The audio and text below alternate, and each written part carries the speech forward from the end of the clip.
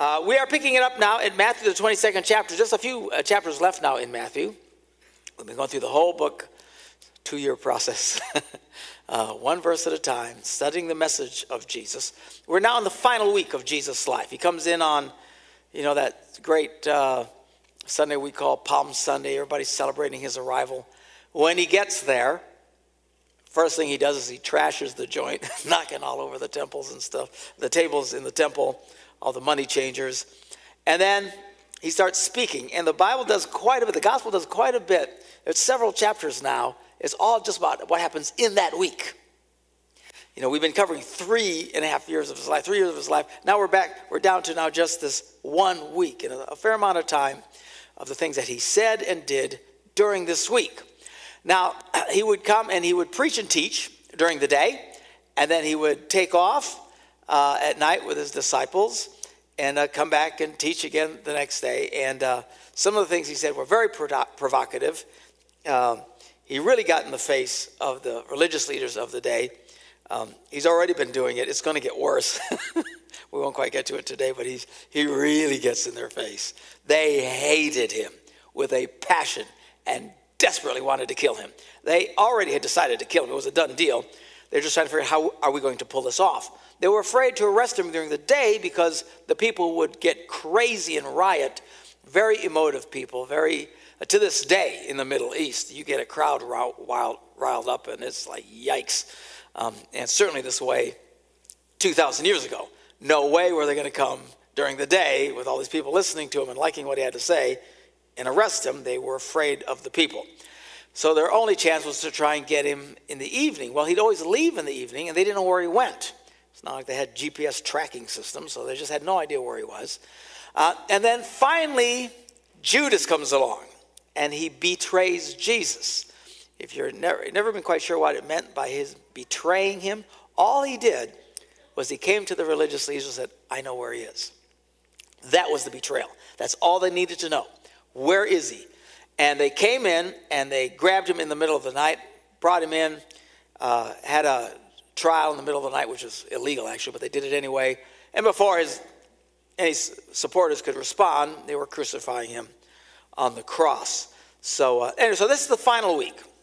And he's interacting, teaching the people, and really getting confrontational with these religious leaders. And it really gets real intense in a little bit. So he's already been in their face. We pick it up at verse 15. It says, Then the Pharisees went out and laid plans to trap him in his words. They wanted to set him up for failure. They wanted him to say something. What can we do? They were the most intelligent, well-educated men of their day. And they had to come up with a plan to bring trouble to him. And they thought they finally figured it out. We have the answer. Now, at the time, Israel is under an occupying army, the Roman army, the Roman citizens. They are under the thumb of the Romans. They were making their lives miserable. They hated the Romans with a passion. They were constantly rebelling against the Romans. Eventually, it's like 60, 70 years after Jesus is crucified, the Romans have it up to here with them, and they send in the army, and they just absolutely decimate Jerusalem. That's why Jesus, before he came into the city, he looked and he wept. The Bible says he wept, looking. He said, boy, if you guys only knew the trouble that was coming. But they wouldn't listen. And Jesus foresaw this terrible destruction that was coming. But this tension between Israel and Rome was intense. And eventually, they just killed them they just wiped them out. History, just if you want to just Google it and read about the destruction of Jerusalem by the Romans, they encircled the city, were killing everybody. Everybody that would try to leave the city, they'd grab and they would crucify them. They said the city was just covered with crosses. They ran out of wood of trying to crucify all the people. It was brutal what they did to them. Anyway, they hated the Romans. And so they thought, well, the one thing they hate the most about the Romans is paying taxes, which many of us can relate to. We don't like paying taxes. At least we're paying taxes to our own country. As psycho as they are, we're paying to those guys. But, we deserve this. We vote these psychos in, and then we got to live with the mess.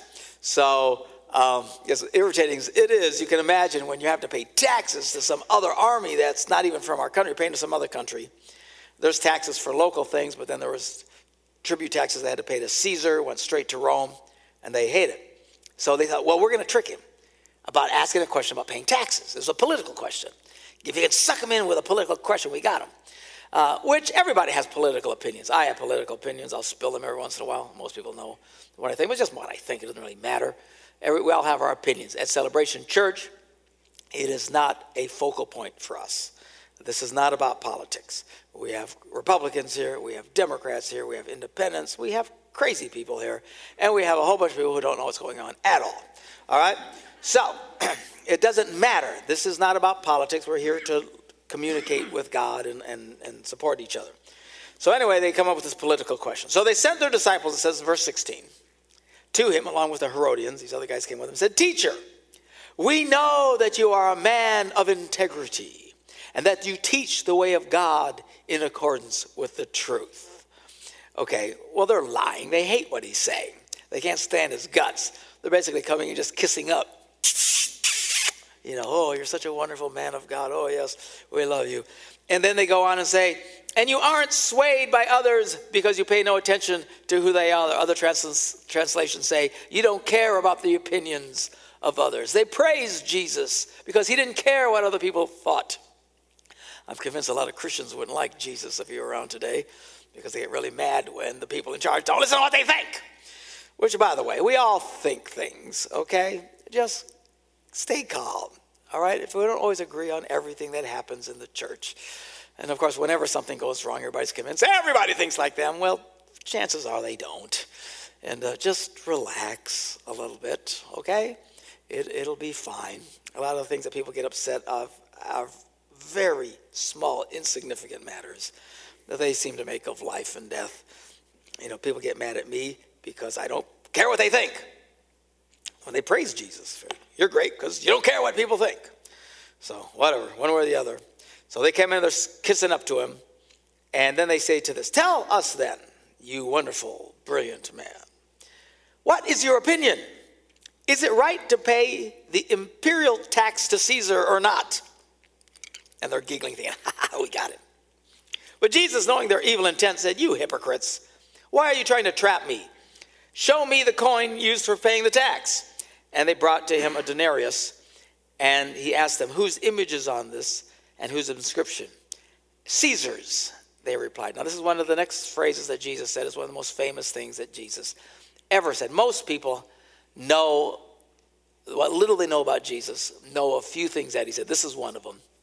Probably the biggest one is, give to others as you would have them, do unto others as you would have them do unto you. It's called the Golden Rule. Everybody knows the Golden Rule. It wouldn't surprise me if most people didn't even know who ever said the Golden Rule, but it's just, Jesus is the one who said that. And here's one of the other famous things that Jesus said, and that is this. So he answers to them after looking at whose picture's on this coin. He says, so give to Caesar what is Caesar's, and to God what is God's. And the Bible says when they heard this, they were amazed. And so they left him and went away. So Jesus basically lays out the premise here that we're in this earth. And when we're in this earth, we're part of the system. Nobody likes paying taxes. Certainly they hated it, particularly in their situation, but nobody likes it. I don't like it. It makes you crazy because they use our taxes in terrible, inefficient, stupid, moronic, incredibly dumb ways. But yet we are obligated to pay our taxes. Give to Caesar what is Caesar's. And the other part that he slammed them with is give to God what is God's. Now, they had been taught, since they were knee-high to a grasshopper, that they should give 1/10 of their income to God. So he's basically saying, look, you hypocrites, give Caesar's what Caesar's, give God's what's God's. And I'm sure they didn't like either version of it. And they just went wild. They couldn't trap him. So they went away. Now, that same day, and a lot of this, remember, is all in just a few days before he's crucified. That same day, the Sadducees come to see him. There were the Pharisees and the Sadducees. There might have been a couple other little religious sects along the way, but it's kind of like their version of denominations, like the Baptists and the Catholics and the whatever. And so, well, the two main ones in the Jewish religion at that time were the Pharisees and the Sadducees. The Pharisees and the Sadducees got along because they both agreed on the importance of obeying the law of Moses. They were real sticklers. They overdid it. Jesus criticized them for overdoing it. They were such nitpickers. He said, you guys are missing the point. They're so, into the details and the weeds and everything and they're just making people's lives miserable with all their technical interpretations of God's rules. But as if the rules weren't tough enough, which they are, but they made them even worse. And the Sadducees agreed right along with them. They enjoyed that. But what made them different is the Sadducees, for some bizarre reason, did not believe in life after death. They think when you're dead, you're dead. And that was the end of it. They didn't believe in the resurrection or any of that stuff. The Pharisees obviously did, and they were the largest group. The Sadducees were a smaller group, but these are, the intellectual pinheads who think they figured everything out. And, no, we don't believe in there's life after death, And you got people like that to this day, They'll say things like, well, I believe heaven is here on earth. If this is your vision of heaven, it must really bite to be you, because this is not a very lovely deal. This is no heaven. Life is hard. You ever notice that? It has its moments of heaven, but boy, there's a lot of hell that goes on as well. A lot of tough things. This is a tough life. The good news is we all get to die. Hallelujah. Sounds a little morbid, but that's the good news. We get out of here. So they didn't believe in the life after death, and they come up with their little questions. And by the way, always watch out for pinheads who come up with little trick questions. Always trying to figure out. Some people ask the dumbest questions, like can God make a rock so big that he can't pick it up? Really, this is your big question in life? Don't even engage these people. When people ask you stupid questions, like just let them go, blather on to somebody else. But so anyway, these guys were coming. They figured out, aha, we have the trick question, because their deal was the resurrection. And we're going to embarrass Jesus here. We're going to prove to him there is no resurrection. So they come to them with this question. Verse 24. Teacher, they said, Moses told us that if a man dies without having children, his brother must marry the widow and raise up offspring for him. Now, this is a real creepy rule that they had back in the Old Testament for whatever reasons. We don't need to really get into it. But the rule was, and they believed it because they were real sticklers for the law of Moses, that if your brother is married and he dies and his wife hasn't had children, now you got to take her and have children for your brother in your brother's name. Creepy. But that was the rule. For whatever, it doesn't really matter. Now, how often this ever happened, who knows? I would assume it would have been pretty rare. But they came up with their little story. So they said, so that's the rule. So they come up, verse 25. It says, now, there were 7 brothers among us. The first one married and died. And since he had no children, he left his wife to his brother. Well, the same thing happened to the second one. He kicks the bucket. And then the third brother has to marry her. And he kicks the bucket. Now the fourth brother's got to marry her. He dies, and the fifth brother's got to marry her. He dies, the sixth brother, and finally the seventh brother. Good grief, if I'm the seventh brother, I'm thinking, man, I don't want to marry this chick. Everybody marries her, winds up dead. The black widow. The angel of death. Hello. You're all back into this angel of death, with a big sickle or something. I don't know. But so anyway, this creepy chick that probably has health issues or something. I don't know what the deal is. She's killing everybody she touches. And then verse 27, finally the woman dies. Thank God. So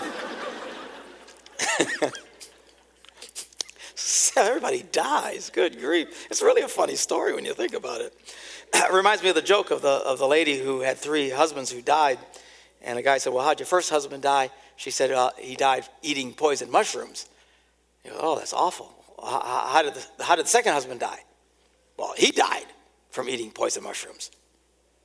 Wow, what happened to the third husband? Well, he died from a blow to the head. What happened?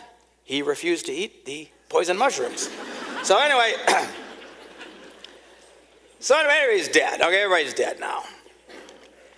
So they're trying to come up with a trick scenario is the deal. So they ask him this question. Finally, the woman dies. Now, at the resurrection, which they didn't believe. See, they were being mocking when they said this. And everybody knew they didn't believe it. So, they were being openly mocking to him. They were the Sadducees. At the resurrection, which they don't believe. At the resurrection, whose wife will she be of the seven? Since all of them were married to her. We got him now, And Jesus says, you guys don't know what you're talking about. Which is, in essence, what he says. You're in error because you do not know the scriptures or the power of God. You don't know what you're talking about. At the resurrection, people will neither marry nor be given in marriage. They will be like the angels of heaven. In other words, there is no marriage in heaven. Now, depending on your particular situation, that's a little sad or really good news.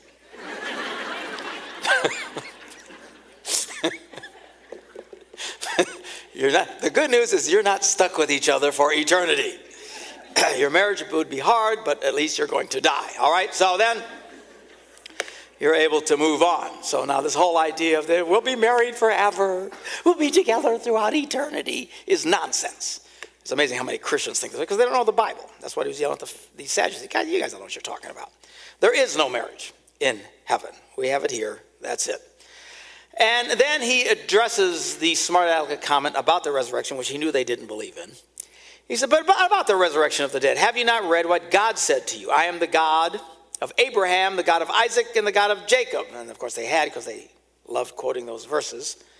And he points out that God is not the God of the dead, but of the God of the living.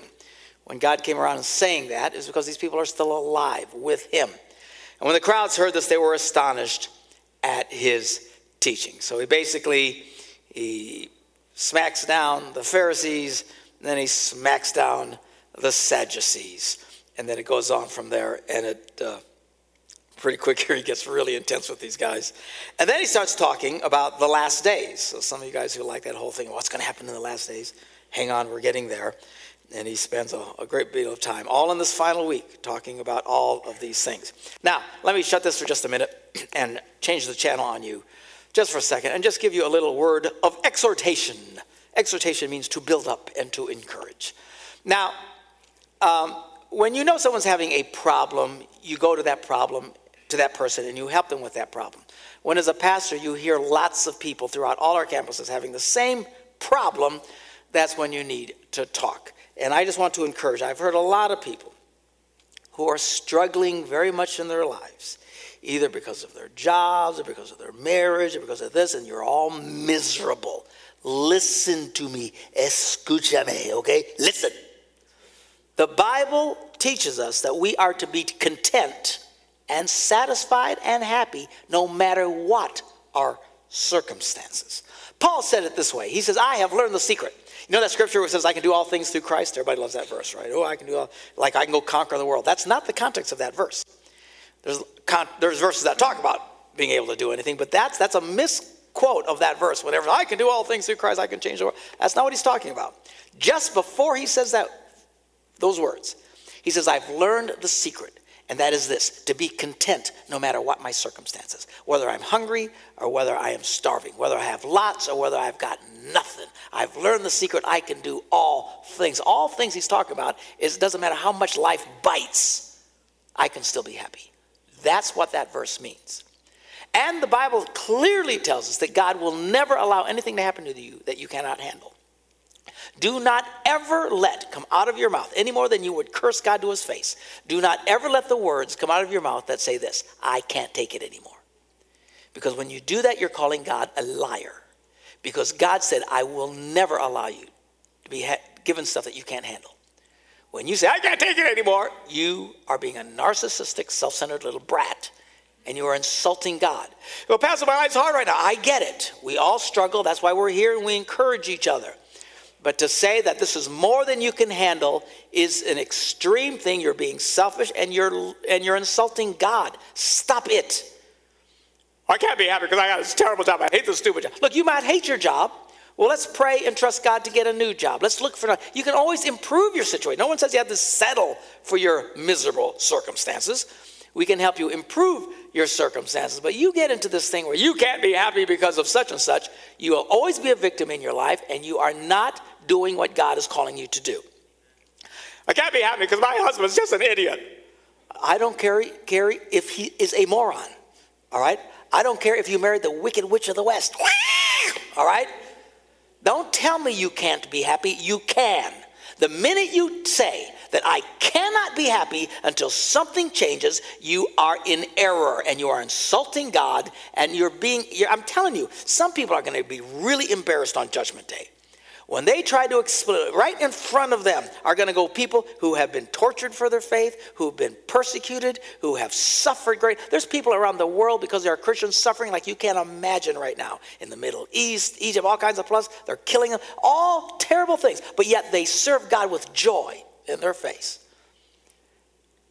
And these people are going to go before God, and then it's going to be your turn, and you're going to explain to everybody why you couldn't be happy because your husband wouldn't pick up his underwear. Really? This is what you want to do? You can't be happy because he doesn't meet the emotional needs of my heart. Really? I can't be happy because I work for a jerk. Pastor Lathan might say that. But you can't go there. You can, but you're going to be really embarrassed. I'm telling you, some people are going to be mortified when they consider their circumstances with everybody else in the world and the stuff they let that drove them crazy. Listen to me. As a person of faith, I get it.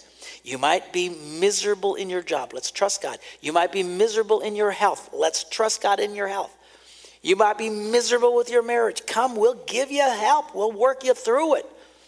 But don't ever say, I can't take it anymore, because that is a lie, and you're calling God a liar. God will never allow you to get more than you can handle. He will always protect you in this situation.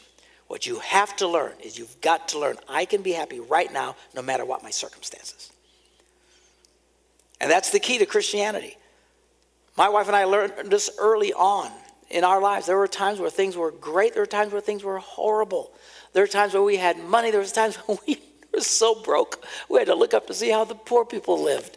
You know, we had nothing. There were times we were sick, cancer, all these kind of stuff. And I can tell you with complete honesty before God that we were happy through all those circumstances. We were. Because our joy and our peace doesn't come from our circumstances. I mean, nobody likes crappy circumstances. I hate it. I like it when things go good. I vote for good. But when things go bad, my joy is not sucked away from my heart, because my joy doesn't come from my circumstances. It comes from God. So some of you who are freaking out, ready to throw in the towel, and you can't take it anymore, you need a reality check. Stop, okay? It doesn't, and here's the thing, even if your circumstances never change, if your circumstances right now, whatever it is, never changes, you can still be happy. That's the glory of the cross, because Jesus made it possible for us to rise above any of our circumstances. Again, that's why we're just passing through this place. This is not our home. Our home is yet to come. We are seated in heavenly places with Christ Jesus. Right now, the Bible says. If that's not your train of thought, the problem is you're not in heaven in your thoughts. Your problem is you're stuck down here in your lousy circumstances. Break out of it. Okay? So, anyway, to recap today's messages. Number one, Jesus taught us that we have to live in the world that we live in, and we got to deal with it. Give to Caesar what is Caesar's. Also, don't forget to give to God what is God's. And to always remember that God's word is true, no matter what crazy little funny, strange scenarios people like to try and think up in their heads. And then the little addendum, learn to be happy, okay? Don't worry, be happy. Let's pray. Father, we thank you for your word, and we thank you for your truth. Help us to grow in our faith. And Lord, above all, this is the last thing that I shared. Help people to understand that they can be more than conquerors in Christ. That no matter what their circumstances, the wonderful thing is if we will connect with you, we can be filled with joy, unspeakable and full of glory. Even if the world hates us, even if they come and take everything we own, even if they despise us, even if they take our very lives from us, we can still experience the glorious joy of knowing God in Christ. Because ultimately, Lord, our hope is not in this life. Our hope is in the life to come. And we thank you for that in Jesus' name. Everybody said, amen. Bless you. Amen.